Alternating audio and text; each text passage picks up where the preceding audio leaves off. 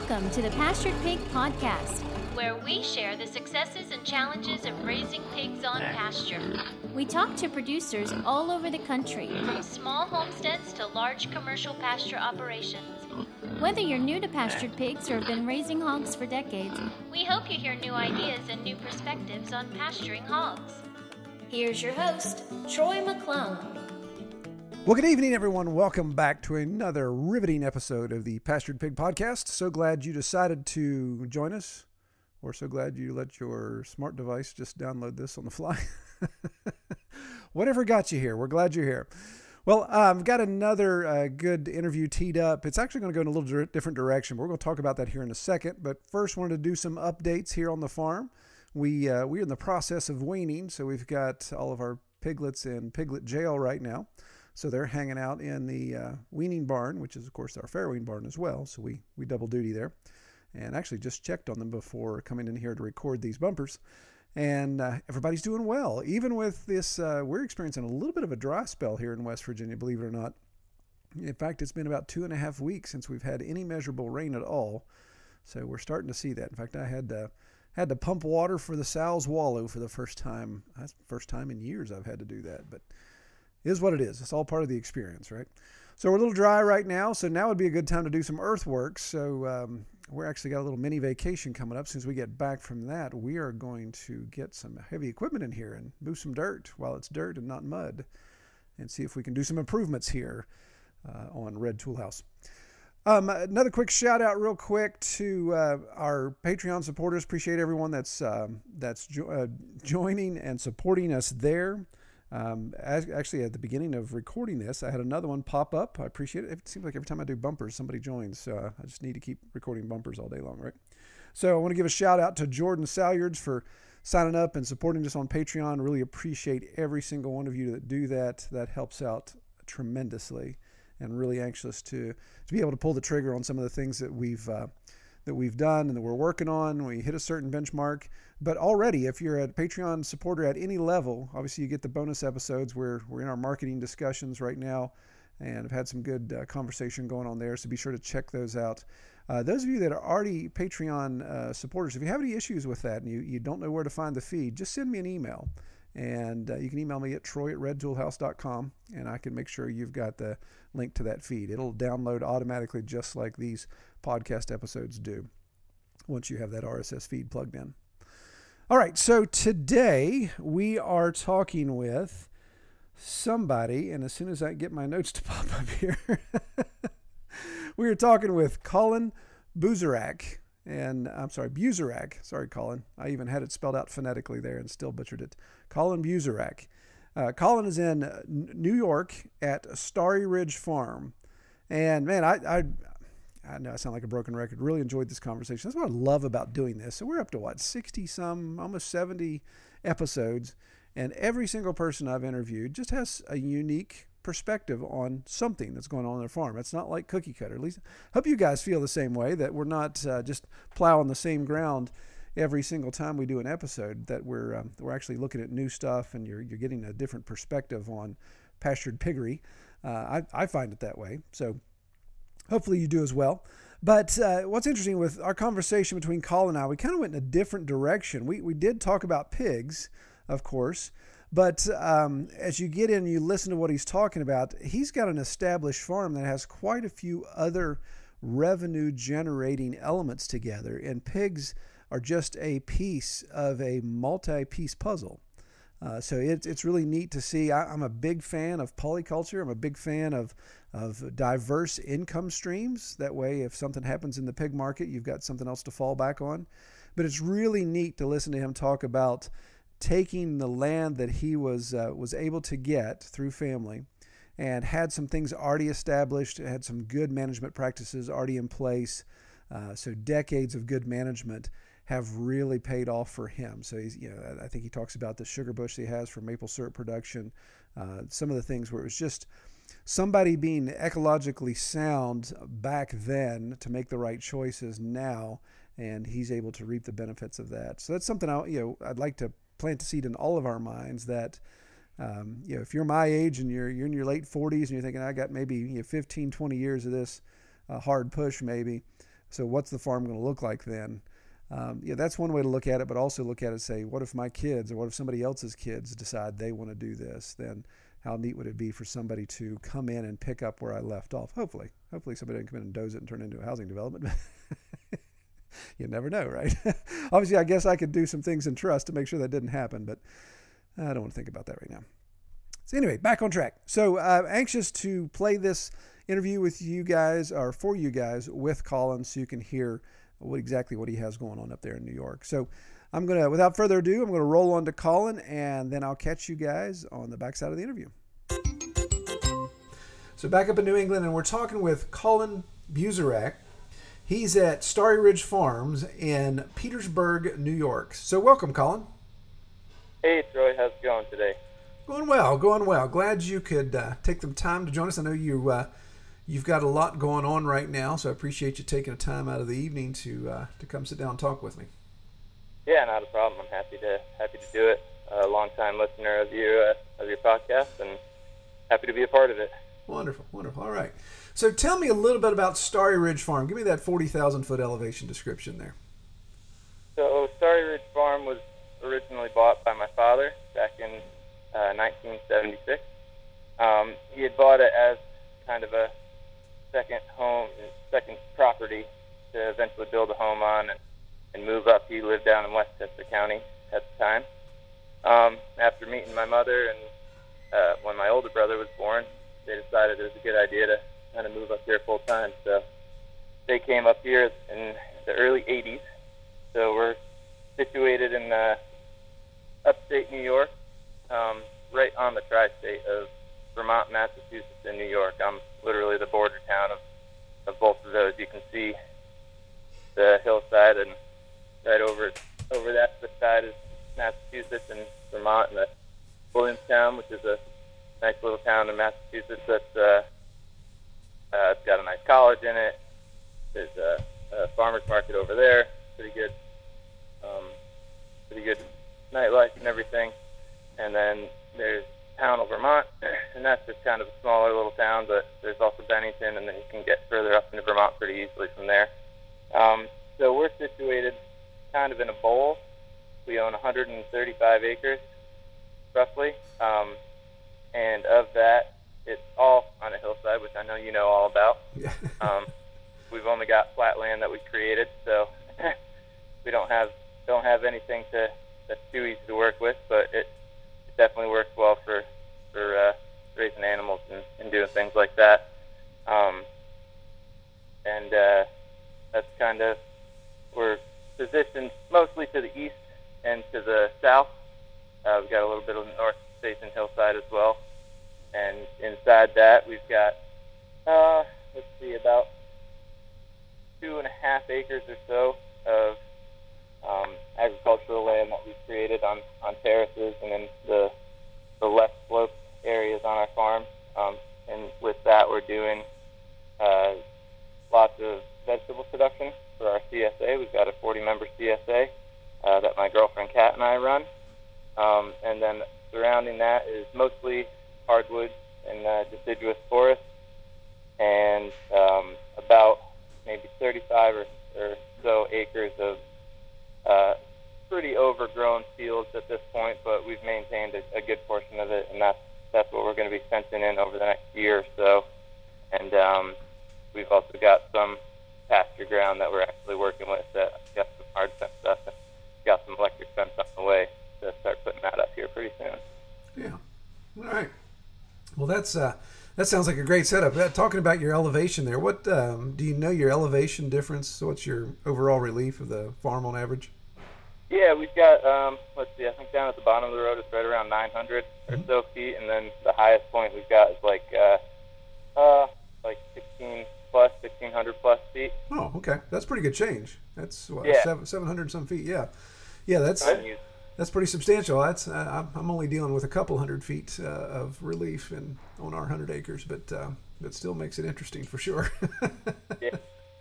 Yeah, well, there's definitely, it's interesting kind of how the land works. There's definitely some really steep spots once you get further up the hill, but the beginning of the hill is relatively gradual. Yeah. And that's most of our stuff. Our houses are situated right around 1,000 foot, or almost 1,100 feet. Yeah. So that's kind of our sweet spot is right in there. There's a bunch of gardens and stuff right around there. Yeah, absolutely. Now, you said your folks bought that. So are you all multiple dwellings on there? You guys sharing a residence? How do you have that set up? Yeah, so originally my dad bought it. He actually originally bought a piece of property down in West Virginia. I can't remember exactly where, but he was for, I think, a year or so, and then he found this spot up here, and he had been coming up here with a friend for his grandparents lived up here, and he really loved the area, so he ended up moving up here instead. But when he originally bought the majority of the land, he bought it with a few friends, and then throughout the years, most of them sold out to him, except for one lady who still lives on the property. It's not part of the 138 acres or whatever that we own. It's actually, she's got her own separate 5 acres. We just use the same driveway. Yeah. And then there's one other person. There's another person that kind of bought in later on that built the house up top. Okay. So, but yeah, my parents live on the property, and then my girlfriend Kat and I live on the property here as well. And actually, at the moment, her mom lives in my parents' kind of guest side of the house while she's about to buy a piece of property. Oh yeah. All right. Cool. Sounds like that's sounds pretty cozy. And then actually, my brother just closed on a piece of property, 170 acres. Actually, that's just one property over from us. Oh wow.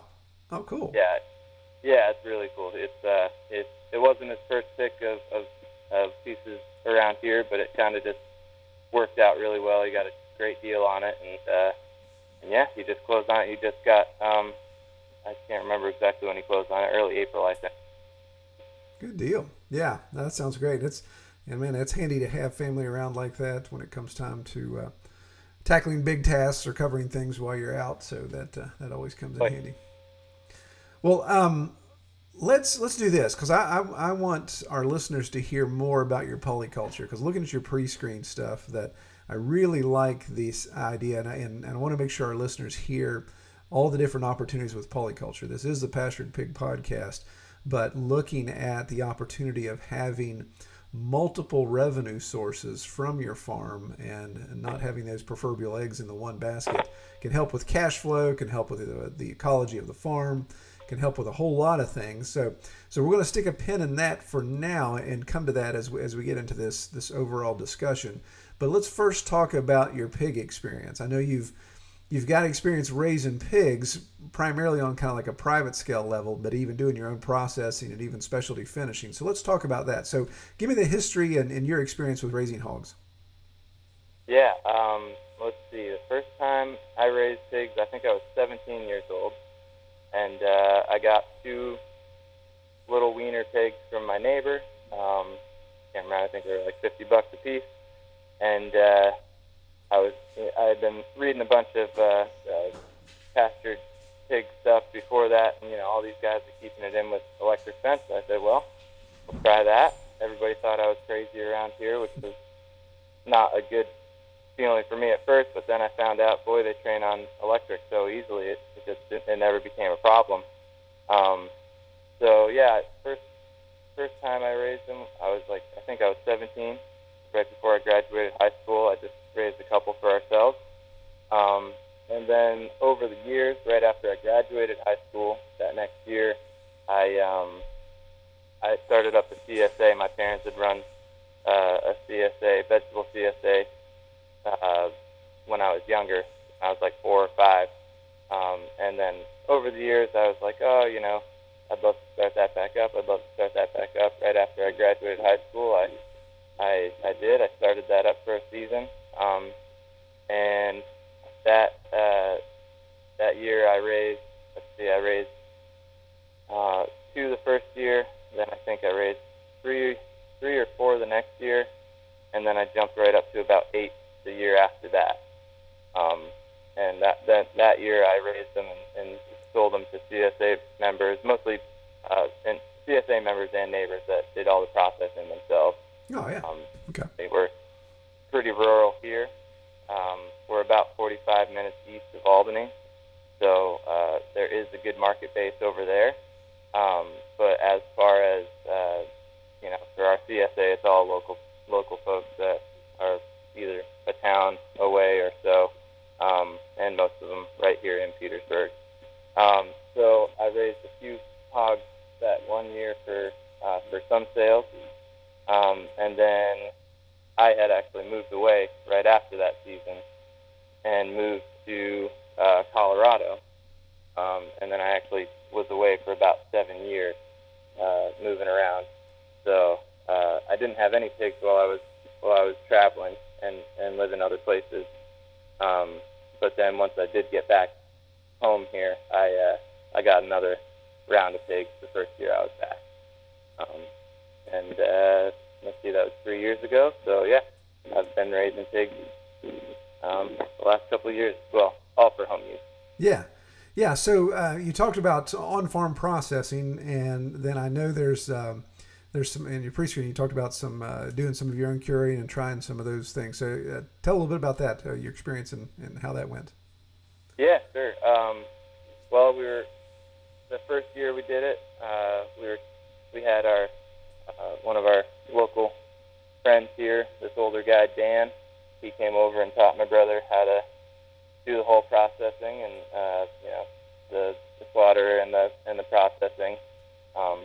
And then we kind of took it from there and put our own spin on it. But it's definitely my preferred method. You really are able to show the animal all the respect you possibly can when you're the one that does all the work. And obviously it'd be harder on a larger scale. I don't think I'd be able to do that completely if I end up raising a bunch of hogs at the same time. But for home use especially.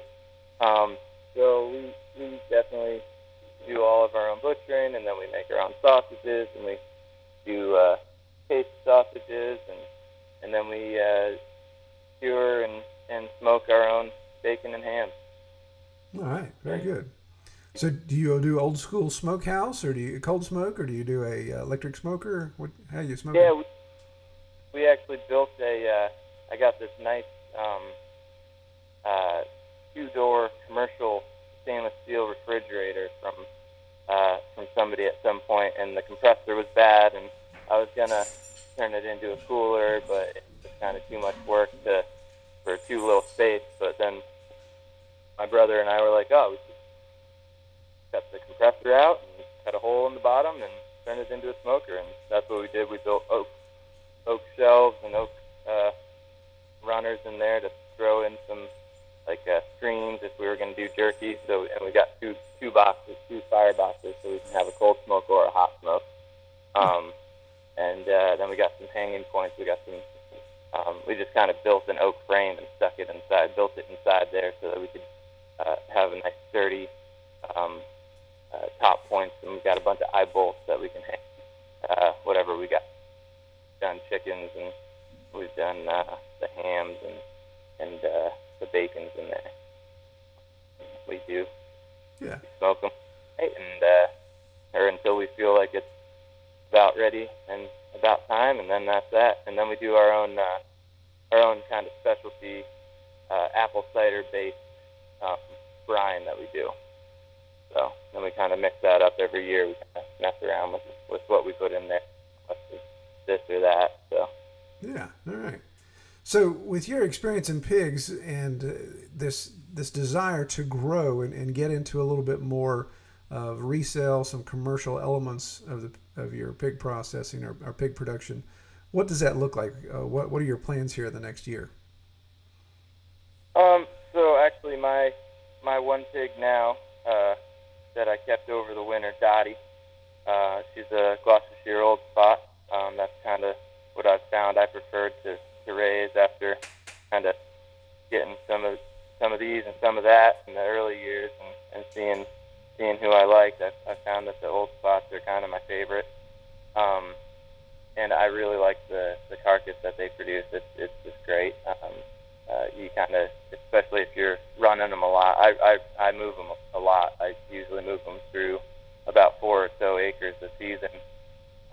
So they never really get fatty, but then they still have plenty of fat to make lard off of, or just they end up marbling out beautifully. Actually, if you're moving them around like that all the time, and still give them a good diet. We've got a lot of old apple trees and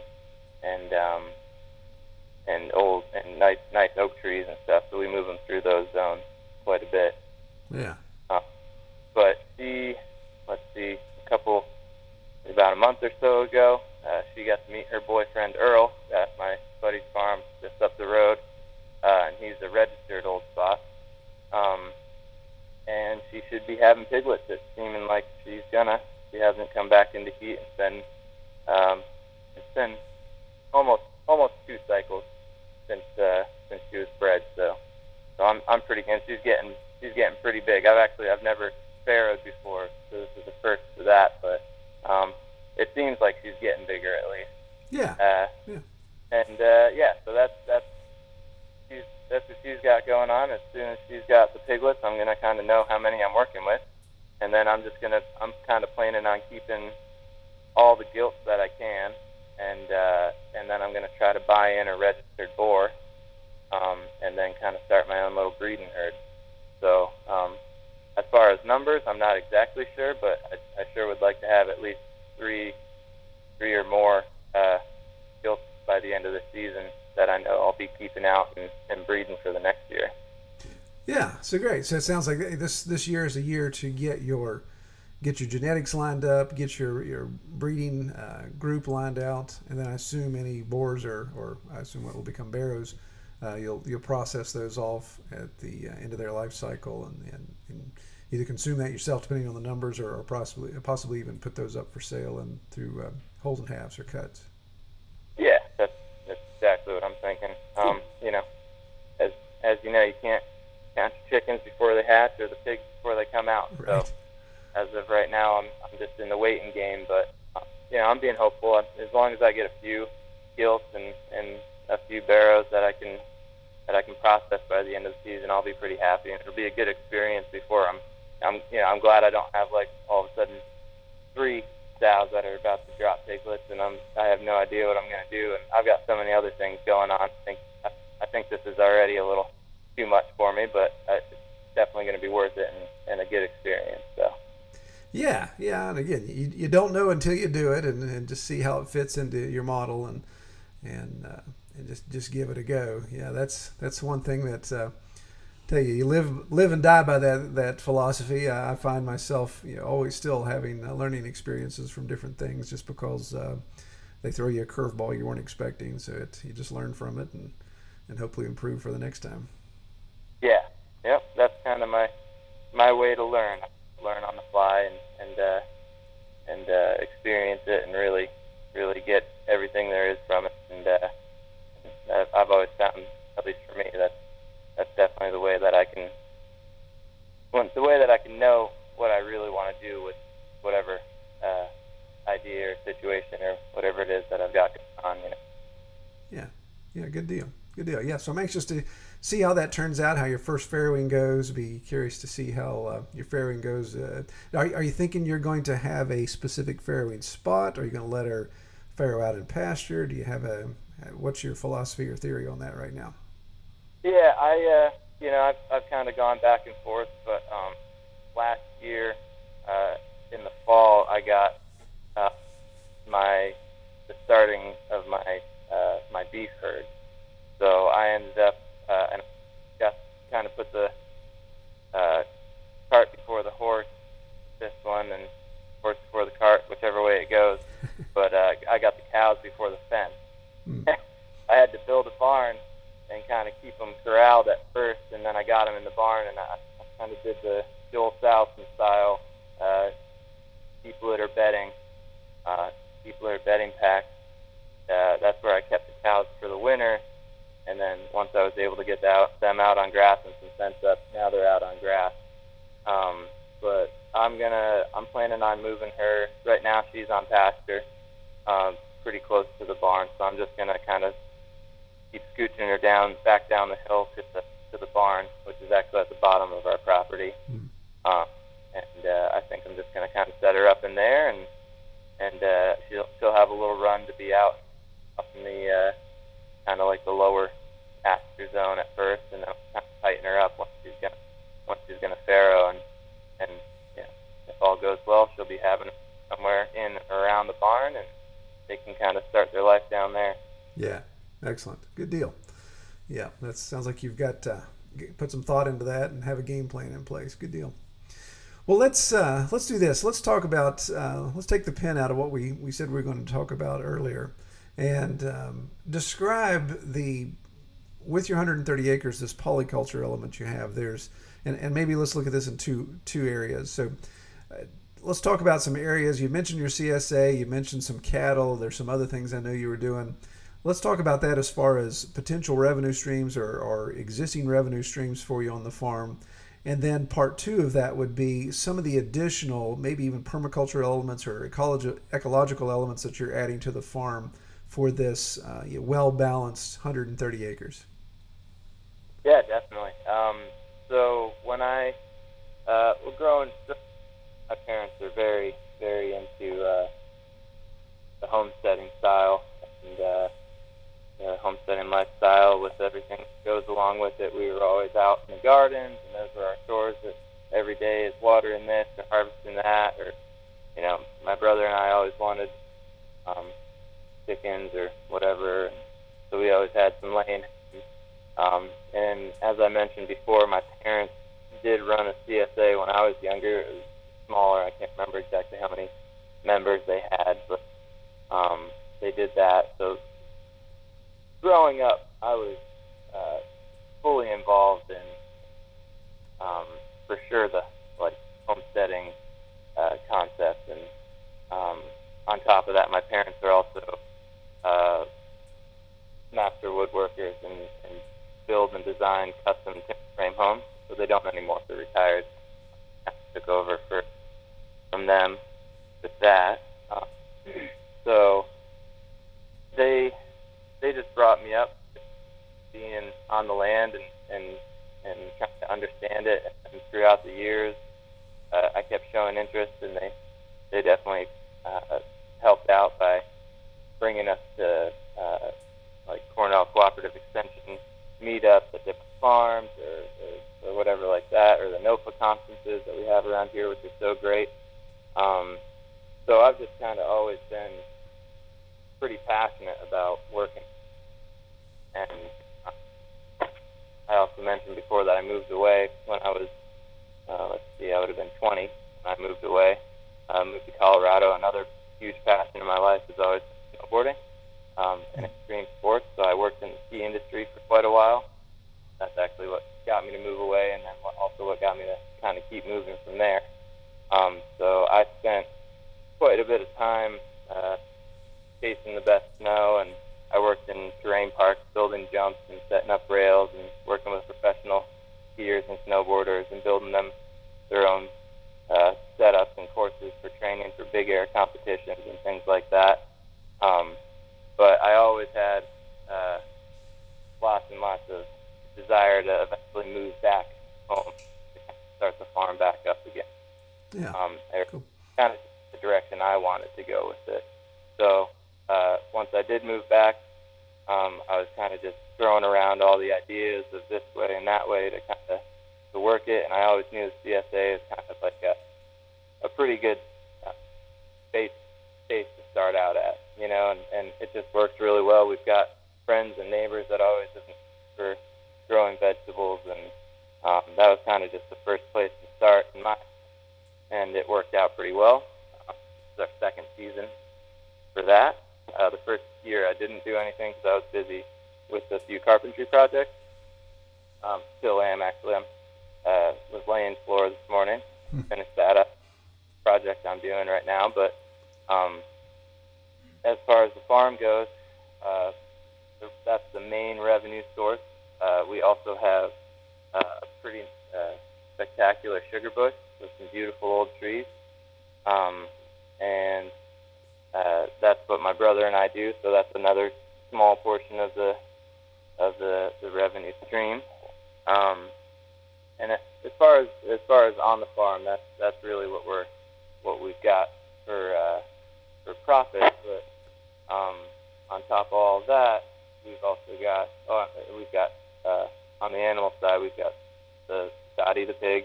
We've got 6 cattle, 4 cows, well, 3 heifers, 1 cow, and then 2 young bulls. And then we've also got somewhere around 80 or so laying hens right now, and about 100 little baby chicks that just arrived in the mail last week sometime. Are those broilers or are those egg layers? They're all egg layers. Yeah. I've done these before. For this season, if that doing meat birds is just it was just too much to take on, and it's just one more thing. And personally, I love having the eggs at market or for sale for our CSA members, and we also sell to a couple restaurants around here as well. Yeah. Our eggs, as well as extra produce that we have. Most of it goes to our CSA members. We try to make sure that we have as much vegetable and produce for them as possible. Yeah. So annual agriculture, we've got basically anything you can grow. We have grown basically anything you can grow in this area, but we primarily focus on kind of like high production greens, lettuce, kale, Swiss chard, things along those lines, as well as your staple crops for summer production with your carrots, and we got beets and beans, all sorts of other stuff. I mean, just about everything you can think of. Tomatoes, cucumbers. We actually just got we bought 2 greenhouses, 18 by 100 foot greenhouses.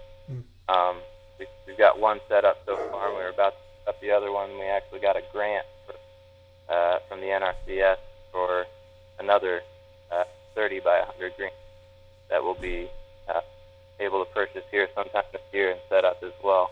Wow. We'll be able to really bump up our capacity for cucumbers. We've got enough moisture to where powdery mildew becomes a serious problem with our cucumbers, and as well as the cucumber beetles, which just absolutely ravage any purchase that you have out. So that becomes a bit of a problem. So greenhouse space is highly sought after. So that's kind of our annual culture side.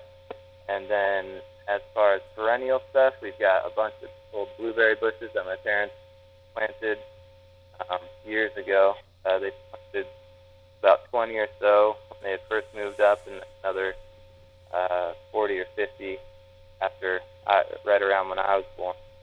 So they're, the younger ones are about 30 years old right now, and they are just hanging with flowers right now.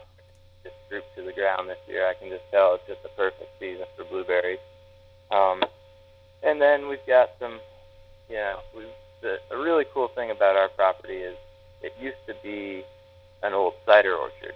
About 100 years ago, there's a farmer. Actually, the road the name of my road is Fred Moon Road, and that was the guy. That was the cider guy in town for a while, and he had cider apple trees up on this property, some of which are still standing, and then from those there are just hundreds of wild seedling apples that are just scattered all over the place, and there's some really cool, nobody else has these varieties, and it's cool when you prune one out and really take care of it. They produce beautiful apples. We actually sell some of those apples to a local cider maker right here in town.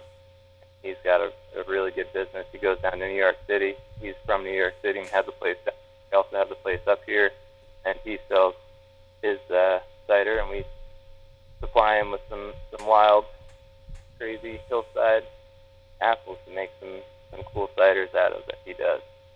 So that's another little thing, and we're going to be clearing out. We got about 6 acres or so, I'd say, of pretty densely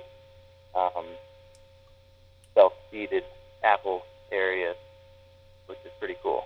And working with those trees is really fun.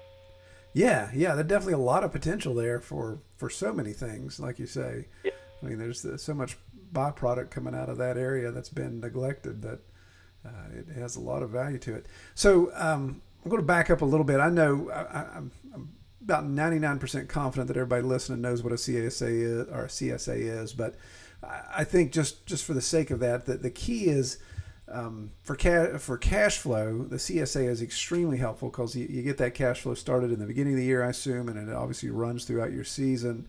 And so it's high intensity, the work that you're doing during growing season, but that cash flow is going with you. Whereas when we look at the protein side of farming, where you've got cattle or you've got pigs and even broiler chickens to some degree, there's that layover of cash, way more for cattle, half a year or so for pigs, and of course, maybe a couple months if you're doing broiler chickens. But it sounds like with your CSA, what's really bringing a lot to the table is not only the traditional veg side, but you've got the eggs, you've got some of this, the blueberries, you've got some of these other options that you can provide to your CSA clients to really keep them engaged. Is that fair to say? Yeah, definitely, and that's something that I'm really pushing for, and that's where my head's at with the whole farm concept is. I'm fortunate enough to be able to use this land.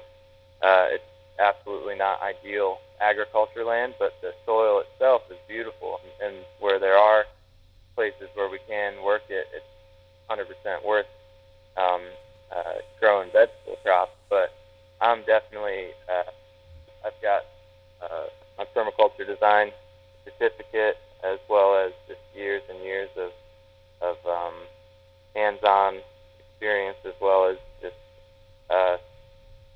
reading so many books and online forums and online articles and things like that have to do with perennial agriculture, and that's the direction that I'm really steering a good portion of our property towards. We don't have big areas to do big row crops and things like that, so there's no reason for me to be trying to compete with anybody on growing commodity vegetables or anything like that. But if you can find that, at least the direct to consumer market, like you said, through CSA, community supported agriculture, using the community around us to help support the farm and the greater picture of everything, which is eventually hopefully going to be not only just seasonal veg, but also breaking into real production of protein sources and fat and oil sources through.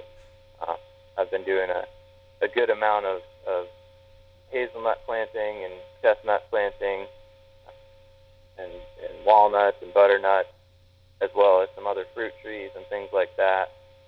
And I see the real future of small farms that are my size, being able to really push that perennial agriculture to the next level and truly being able to support a community with a large portion of their dietary needs.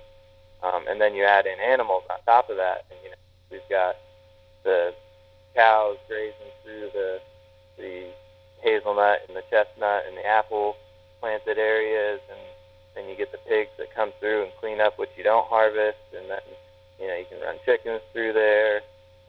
And we've got lots and lots of water. We've got all of our water on the property is gravity spring fed.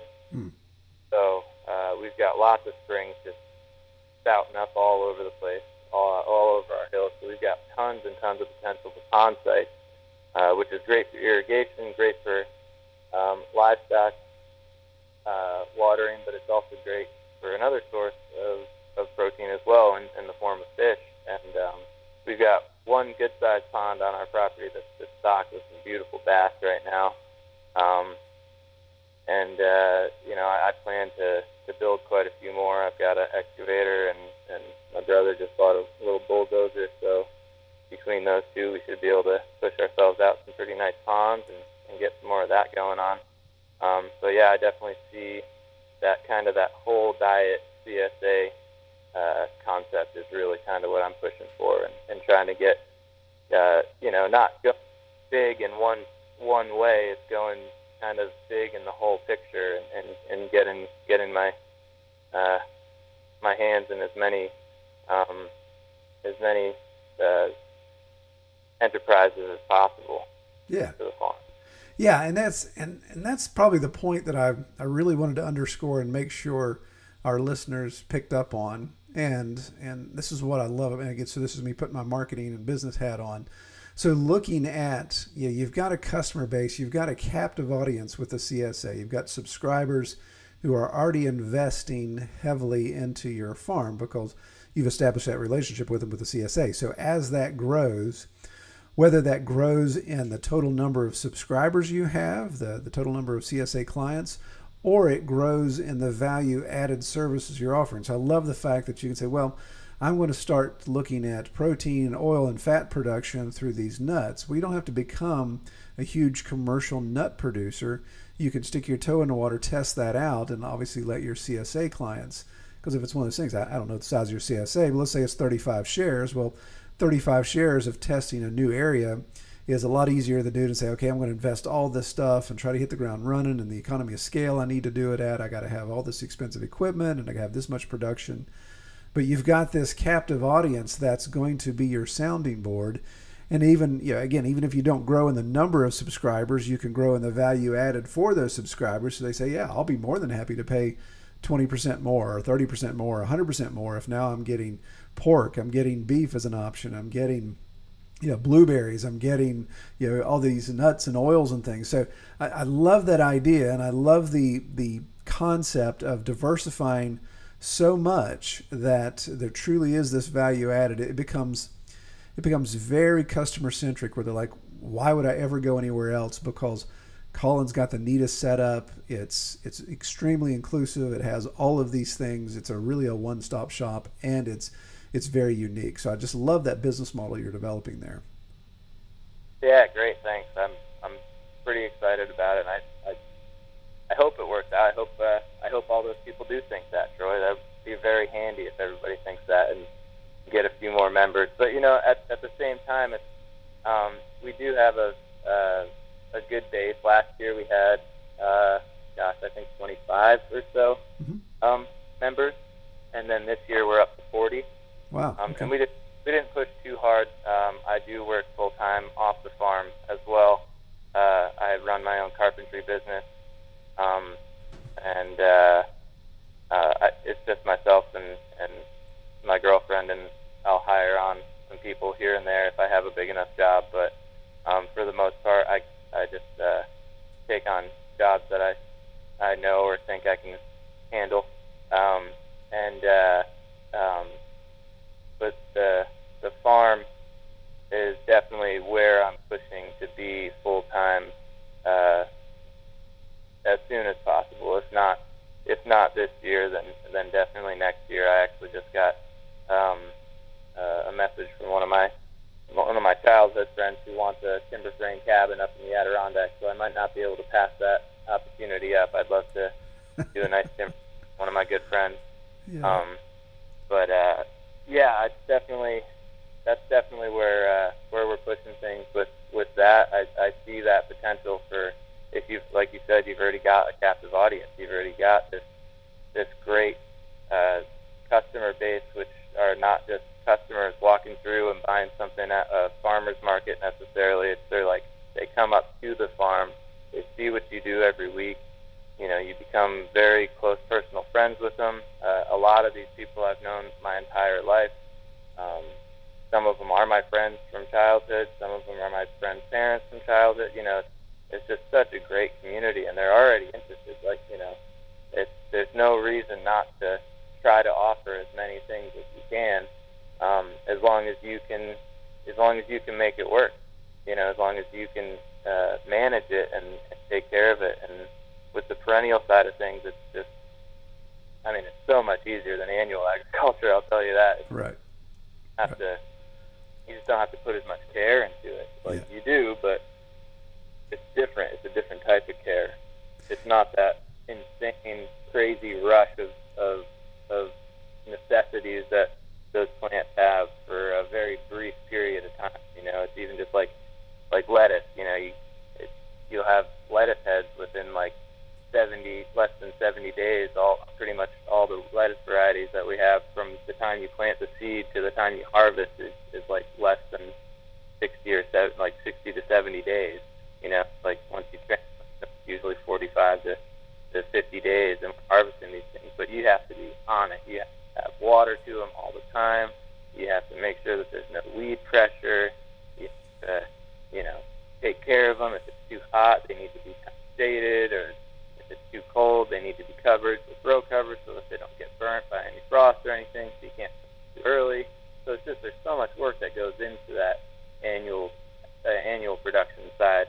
And then, some of these hazelnuts, I was like, oh my gosh, this thing, I've had it in the bag for way too long. This one bundle that I forgot about. Oh, should I even plant them? It's well, I'll stick them in, and all of a sudden they're 3 feet tall, and you're oh yeah, that was easy. It's covered in weeds. You pull through the weeds. You're oh yeah, there's buds on it. Yep. Oh, look, there's leaves on it. We're good.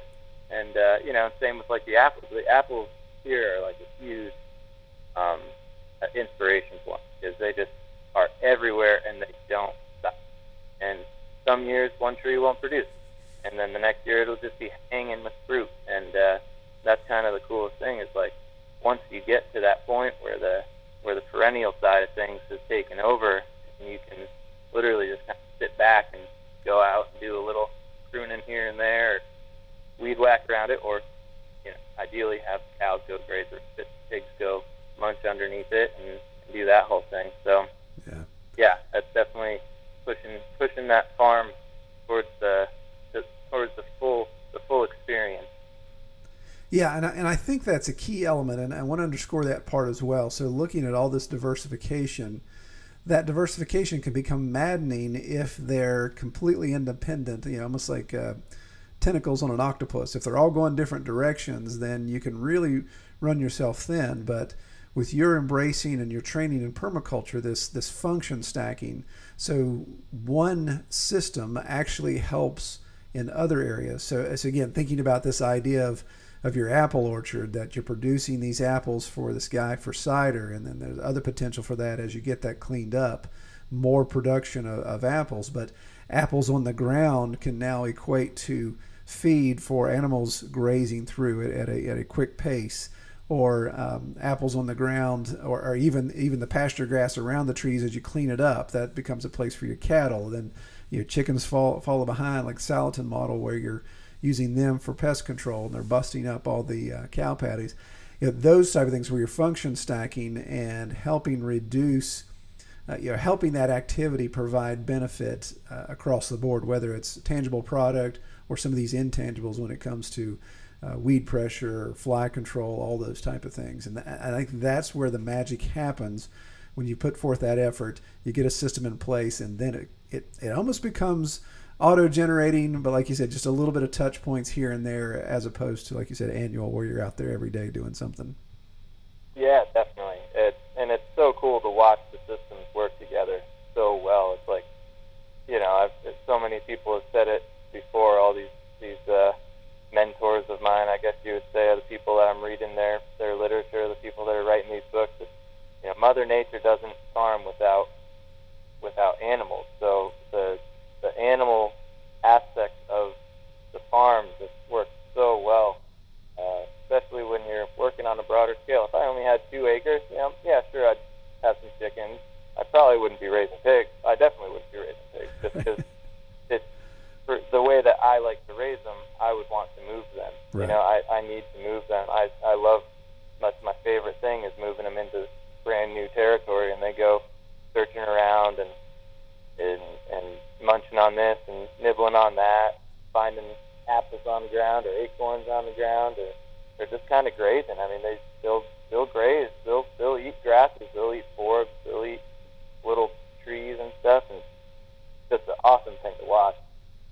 And then you were saying with the fly control, it just started getting warm this spring, and I had the cows down in the barn, and I kind of, at this point, had gotten them out into a little run, and within like a few days, it got warm, and it got to like, it went from like cold temperatures, like staying pretty low, pretty frozen most of the time, to all of a sudden it was like 55, 60 degrees, and it was like fly explosion. And I was like, oh my gosh, what are we going to do? And at the time, like I said before, the cows are down at the bottom of the road, and then, you know, about halfway up is where our house is, or a little ways up is where our houses are. And that's where our chicken coop was. So I got my excavator, and I was already planning on moving them away from the house because they're always getting into gardens and getting into the flower gardens and stuff like that. So I locked all the chickens in one night, and I picked them up, and I brought them down there, and the chicken coop's not on skids or anything, so I actually had to like strap it and pick it up and drive it down there, which was fun. It worked out, you know. It's nothing too bad happened. But I got them down there, and I was like, gosh, you know, I just focused them right in on the cows, and I'm not kidding. Within like 24 to 36 hours, the fly pressure basically disappeared. Yeah. I mean, it was incredible to see. I couldn't even, that first day that the flies really hatched, I couldn't even be down there. I was like, oh my gosh, what am I going to do? I moved these chickens in, like less than 2 days, no problem. And there's still very little problem. So I've been kind of forcing them along, and they're kind of moving around. I only have the cows in about 3 acres. I've got a ton of electric fence on the way. And I'm going to be setting that up here pretty soon, so I'll get the cows out on a much broader scale. But for right now, they're down in about 3 acres, so I can keep the chickens kind of close to them, and they're just working around the area a little bit. But yeah, it is just so cool to see all these systems work together and really benefit and just profit off of each other so much. You know? Yeah, good stuff, man. Good stuff. Well, man, I appreciate your insight. I know we did this a little different than what we normally do with our pastured pig discussions, but I appreciate you letting us take a look at the farm as a whole and how that polyculture is working together, and of course how you're going to fold pastured pork into that more for your CSAs and an additional value-added service there. You kind of answered the question that I usually close with there, I think, a little bit. You kind of talked about pigs on new section of land, but just for the sake of being repetitive as I like to be, what do you find the most favorite thing about raising pigs on pasture? Yeah, I've been thinking about this question because I know you always ask it, and it's such a great one. And you know, the seeing them on new pasture, that whole thing, and working with them, that's a great part of it. But for me, honestly, I like showing people that it's possible. I think that's my favorite part of it. You know, showing people that it is possible. Like how I had said, the guy that I got my first pigs from thought I was the craziest kid in the county for trying to keep them in with 2 electric strands.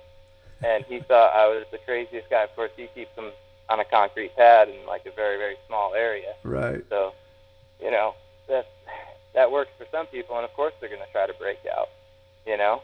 But halfway through the season, he comes up, he says, oh, still in, haven't been getting out, huh? No, not yet. Everything's going pretty well. He came up again, like, oh, they're in a new spot. What, did they get out? You had to corral them in? No, I just moved them forward. No, that's pretty neat. And then, you know, that's kind of the case with a few people around here. They just thought I was the craziest person for trying to move pigs around the hillside with electric fence. But you shock those things on their little wet nose, and boy, they do not want to go past that line. Oh, so, yeah, that'll break them that quick. Yeah, and with you know, my background, and while I was traveling around and not able to farm, I just took that time to kind of be like a bit of a storyteller, and like traveling and checking out new places, and always checking out new farms, and going and seeing how people in other countries are growing things and always being super interested and telling all my friends about this or that. Probably boring some people with all my tree talk or animal talk, vegetable talk. But yeah, it's showing people that it's just something that can happen. It's something that just a couple people on a hillside can produce a whole ton of food every year. And the pig thing with just moving them around and producing just such high quality pork off of your property every year, and having people taste it and be like, wow, I've never had anything like that before. Yeah. And they're like, oh, you raised it? Oh, you slaughtered it and butchered it and smoked it and did the whole thing, and that's the bacon that we're eating right now? I'm like, yep, that's it. So showing people is probably my favorite part of it. Very cool. Very cool. Well, Colin, if people want to find out more about your setup, where can they find you online?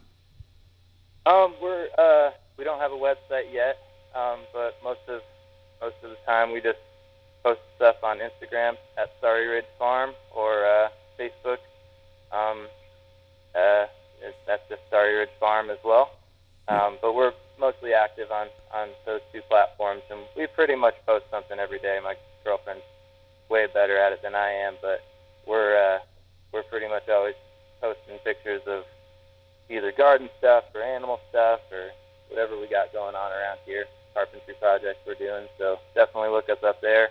You can also email us if you need to, starryridgefarm@gmail.com. If you have any questions, if anybody has any questions, I'm happy to chat and talk about things and go from there. Good deal. Good deal. All right, man. Well, I definitely appreciate you taking the time and talk with me. It was exciting to hear about your setup there. And that sounds like something I'd love to see one of these days. If I ever get to New York again, I'll have to give you a shout. Yeah. Well, you should. You're always talking about how much you like it up this way. So you might as well stop by at the farm here on your way through again. Yeah, we were actually sitting around the dinner table tonight, and both boys were like, let's go back to New England. So we're talking about that. We got to figure out how to get a farm sitter. Our farm sitter from last year is no longer available, so we gotta cover that now. So, but that definitely makes it harder for sure. Having all those mouths to feed and for us plants to water. Right. Yeah. Exactly. Well, man, I appreciate you coming on. I pray Dottie has a good litter coming up soon, and we have to touch base with you again, see how that works out, and just follow back up with you later. Yeah, definitely. Anytime, Troy. I really appreciate it, and I definitely appreciate everything you do. I've been getting a lot of inspiration and just a lot of joy out of hearing everybody's stories that you have come on here, and it's really cool to hear, all the different scales that people are at. That's just super interesting to me, is all the angles that people are going at with what they're doing. So yeah. I appreciate it. You do too, Troy. Good deal, man. Well, I'll let you go. Pray you have a good evening. Yeah, you too. All right, take care. Well, all right. Well, I hope you all found that as interesting as I did. I really appreciate Colin coming on and sharing that experience with us. And I believe there's definitely some stuff to learn there. Again, love the idea of having these opportunities, these polycultures. Now, again, you may say, well, I don't have those opportunities. I don't have those things in place already. Well, it's one of those things. If you put it in place now, work on it now, then years down the road, you'll appreciate the fact that you did it now. It's like the old adage, when's the best time to plant a tree? Well, yesterday was the best time to plant a tree. The next best time to plant a tree is now. So consider that when you're looking at diversifying your farm income, diversifying it's the diversification for protection when it comes to your business, and obviously just to keep you sane. It's kind of neat to have all these other things going on to kind of challenge your brain and give you other opportunities to learn and grow in new experiences. Well, again, appreciate the Patreon support. Just want to do a shout out. Feel free to check out in the show notes details about that. Would again continue to appreciate your all support. Those of you that joined, those of you that have commented and said you really get a lot of value out of the podcast. Consider it like a digital tip jar, if you would. And I appreciate that. And that money does get put right back into some things that we're expanding for Pastured Pigs digitally, as far as a website and some other features. And again, all that's detailed at the Patreon page, so you can see what we're talking about there. So it's not only a tip for me, but it's an investment in some additional resources that we all can share in the future. Well, all right. Well, I'm going to do an all points bulletin now for anyone else that wants to come on. If you know anybody that would like to be interviewed, or you know somebody you'd like me to reach out to, let me know. As we get through the summer here, I've got enough interviews lined up to get us through the summer, but I'd like to have a nice, good roster lined up for the fall, and hopefully when the summer foolishness settles down, be able to explore some other topics as well, as we've discussed. All right, well, I pray everyone have a great week, and thanks again for listening. Y'all take care. We hope you have enjoyed this episode of the Pastured Pig Podcast.